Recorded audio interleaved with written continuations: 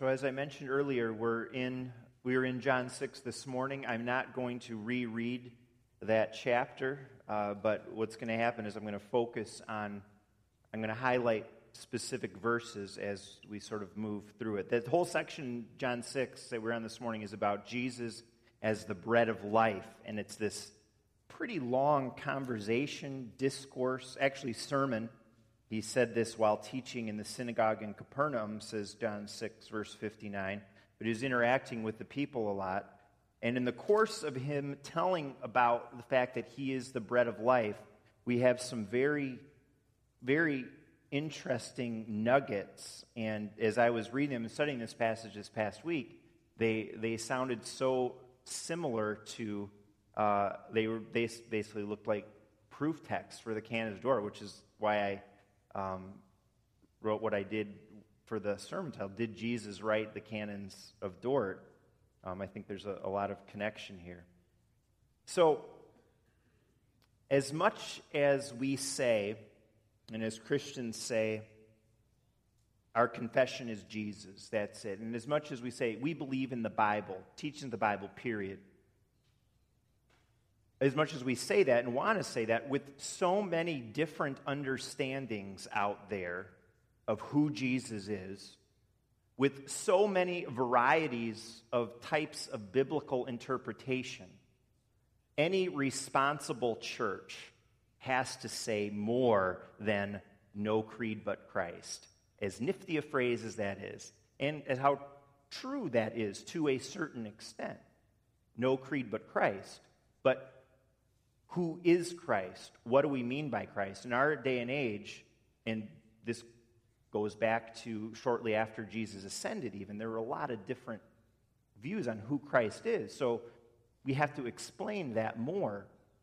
What we call our ecumenical creeds bring us one layer deeper into what we believe than just saying no creed but Christ. The Apostles' Creed, the Nicene Creed, the Athanasian Creed. These creeds, holding to these creeds, they basically set us apart from non-Christians, from false religions, and from cults who might have flavors of Christianity but not really be Christian per se. We agree on the contents of these with all Christians. So with Lutherans, Baptists, Bible churches, Catholics, Methodists, and any other stripe of Christian church that you can think of. What we call the three forms of unity bring us one layer deeper than that. They're quite broad in that many Christians would agree with most of what is in them. But they also hit at some matters that are more distinctive to Reformed churches. And one clear example of that is infant baptism, with which certain Christians don't hold to. That's clearly taught in these. What are distinct, basically Reformed people and Presbyterians, for the most part, hold to these documents. The Canons of Dort are probably the most distinctive of these confessions.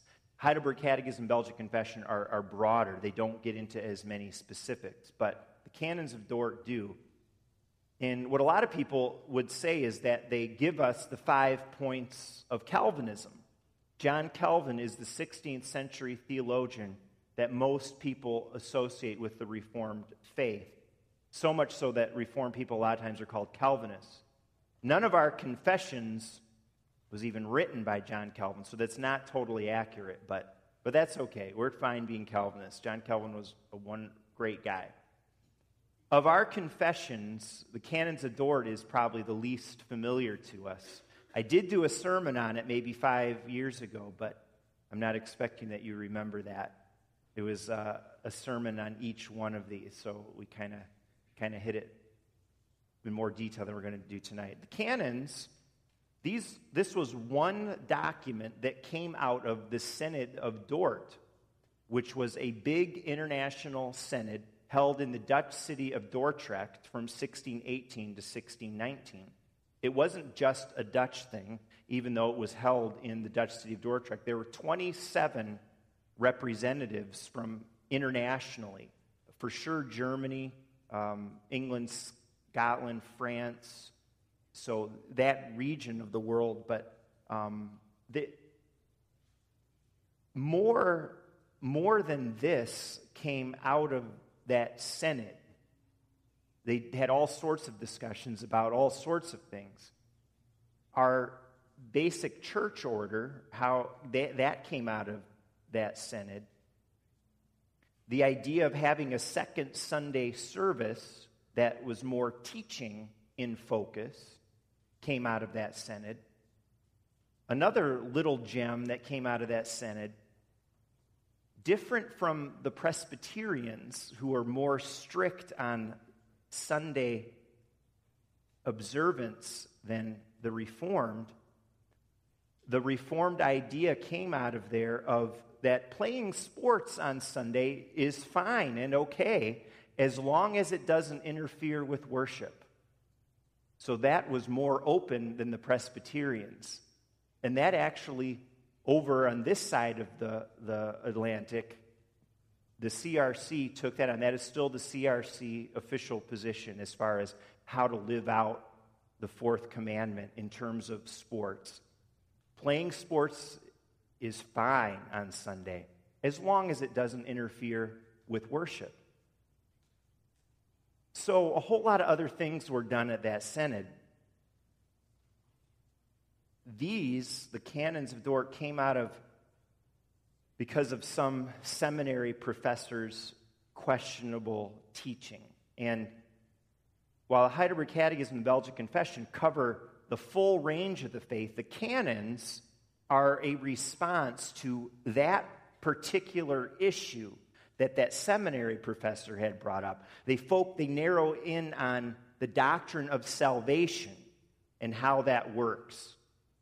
Belgic Confession, Heidelberg Catechism, broad range of things. Canons of Dort, very narrow. They're meant to talk about one particular issue, the doctrine of salvation. And one way we might summarize the canons is to say they are especially about God's sovereign grace in salvation.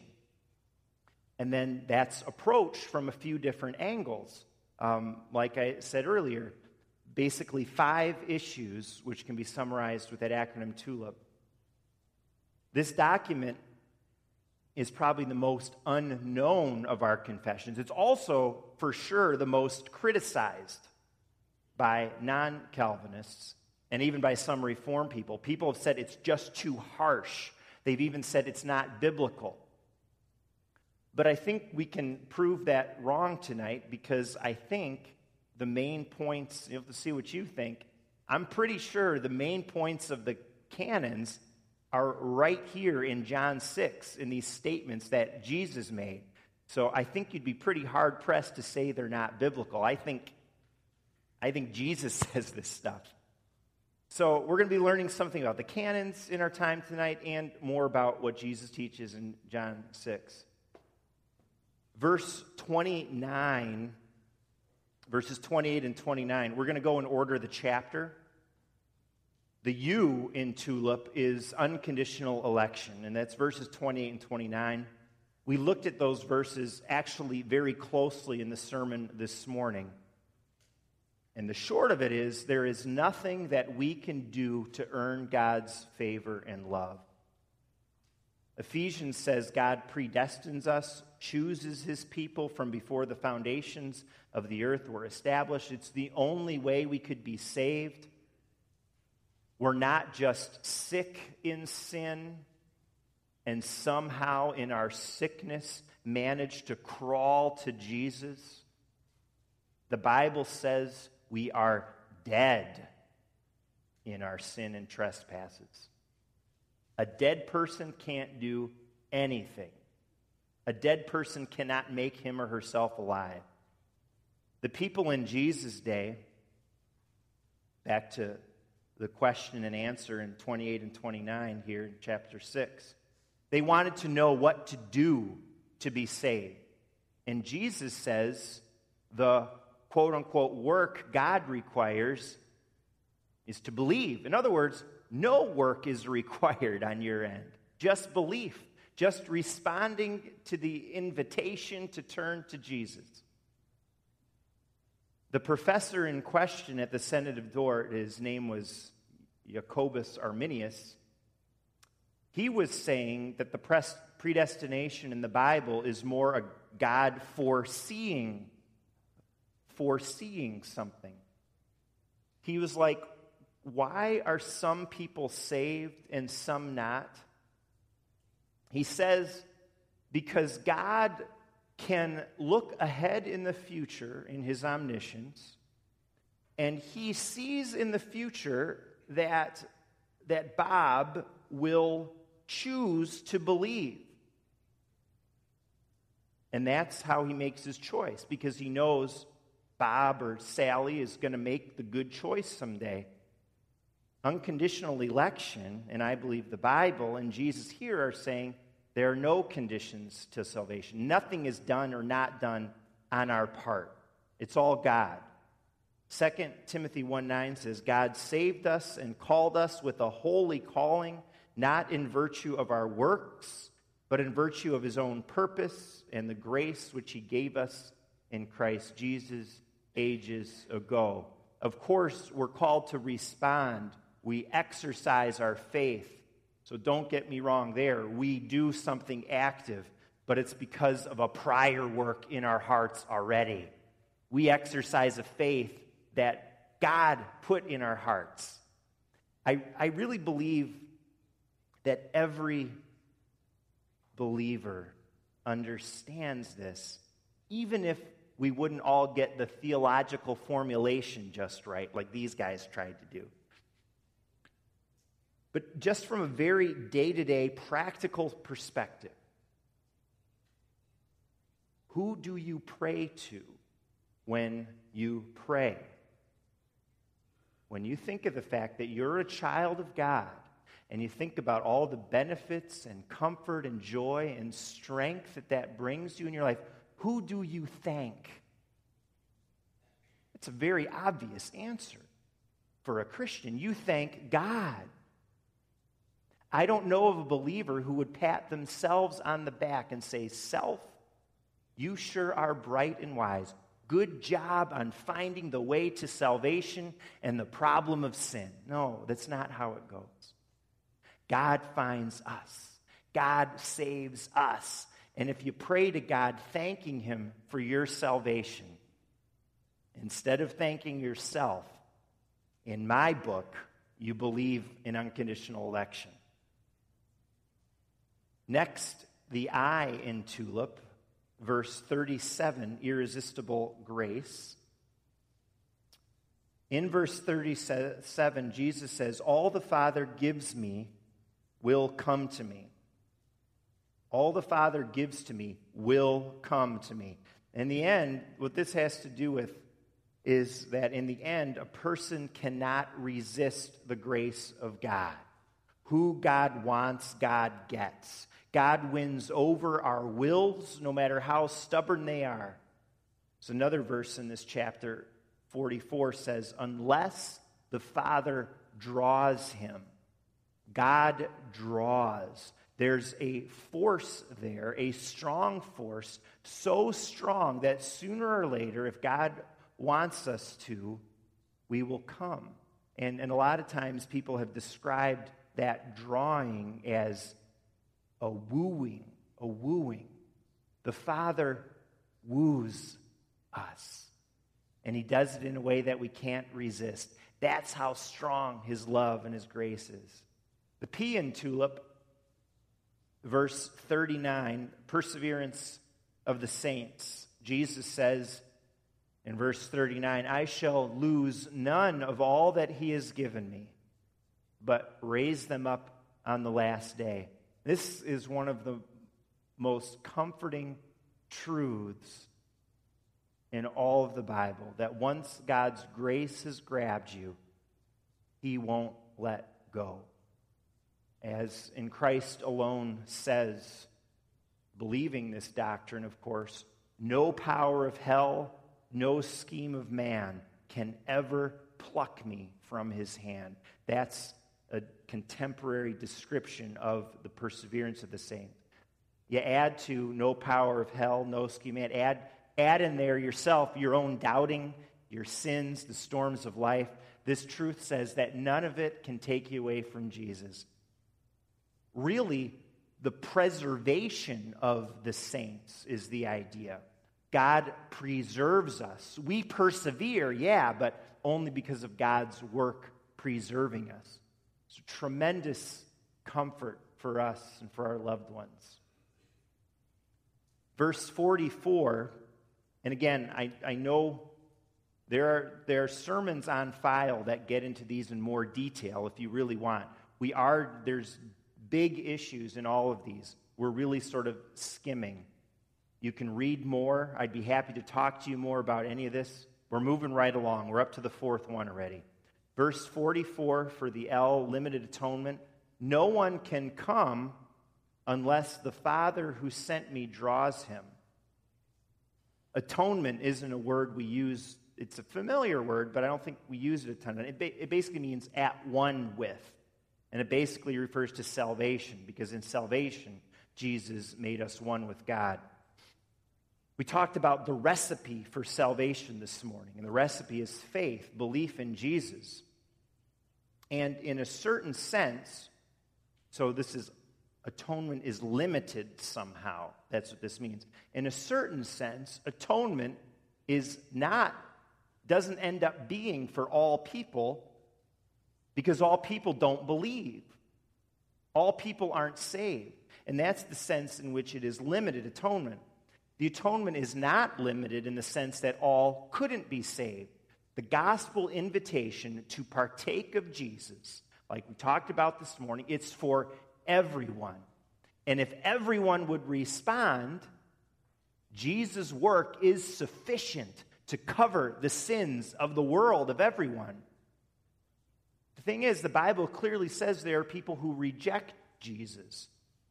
Jesus' work on the cross, it turns out, was not for those people. If it was, they'd be saved. Right? Think about it. If Jesus died for everyone's sins and certain people aren't saved, then somehow Jesus didn't quite get the job done on the cross. Jesus didn't accomplish the salvation of some people. But the fact is, Jesus did accomplish exactly what he set out to on the cross. The saving of his people. The saving of all who believe. These days, a lot of people call this the definite atonement. And that gives it a little different focus. Jesus died for all the people God intends to save. Not one person is missed. Maybe we could say focused atonement. Jesus did not just die to make atonement possible for people. Jesus died to accomplish atonement for people. Jesus' death on the cross actually works. Jesus' death and saves people. That's what limited atonement is about.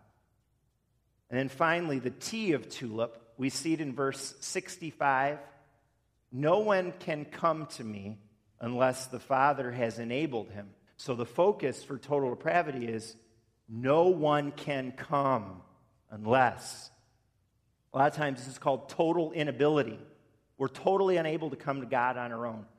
Total depravity doesn't mean we're totally depraved. It doesn't mean we're as evil as we could be. No, by God's grace, you and I aren't as bad as we could be. By God's grace, the world is not as bad as it could be. We are not all serial killers. That could be an example of it being as bad as it could be. Sin could be worse. The world could be worse. Total depravity means we are sinners to such an extent that we're totally stuck in sin. There's no one righteous, not even one, says Romans 3. So total depravity gets at the seriousness of sin, the extent of it, how helpless it makes us. All things that we would want to minimize. There was once a little boy in third grade, must have been 8 or so if he was in third grade. I might have told you about this little boy before. He was waiting to get on the bus after school. The school was Sylvan Christian in Grand Rapids, Michigan. Next to the school driveway was a home. For some reason, this boy decided to throw rocks at the side of the house. It wasn't brick, it had like this siding. Why the little boy did this exactly, we'll never know.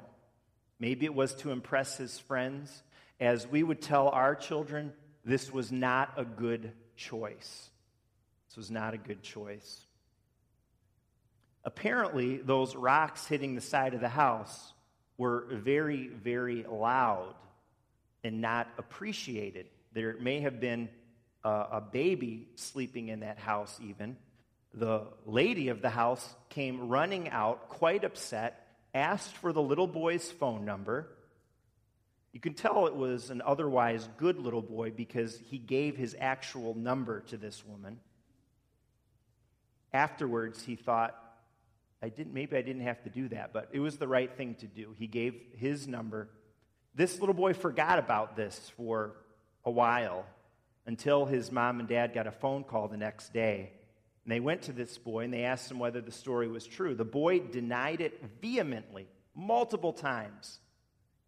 One last time, the boy's father said, "Greg, did you throw rocks at that house?"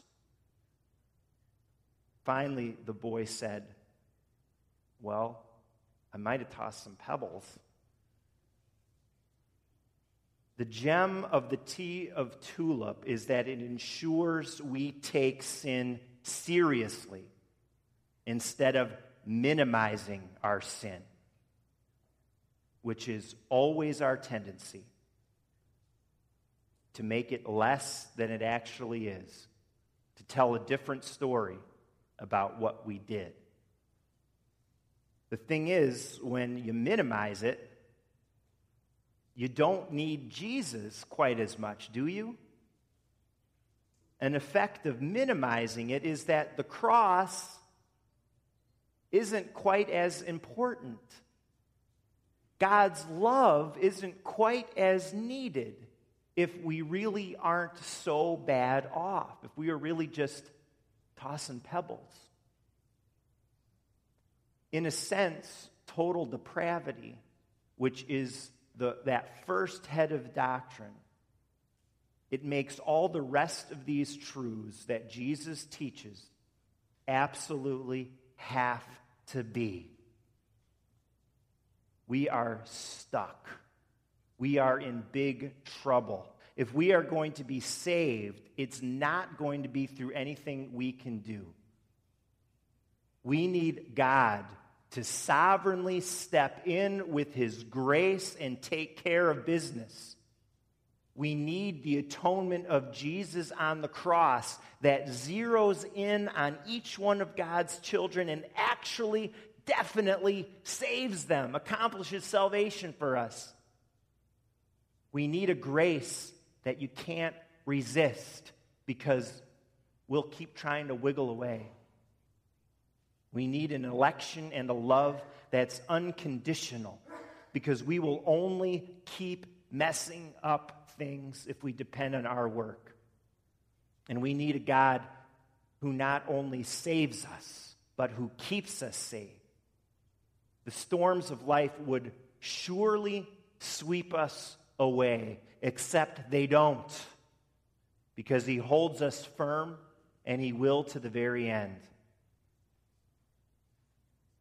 So, to me, in the end, the big, bad, strict canons of Dort are telling us in a more precise way, a more theological way, drawing in lots of Scripture, what Jesus is telling us in John 6. God has done the work through me, says Jesus, His Son.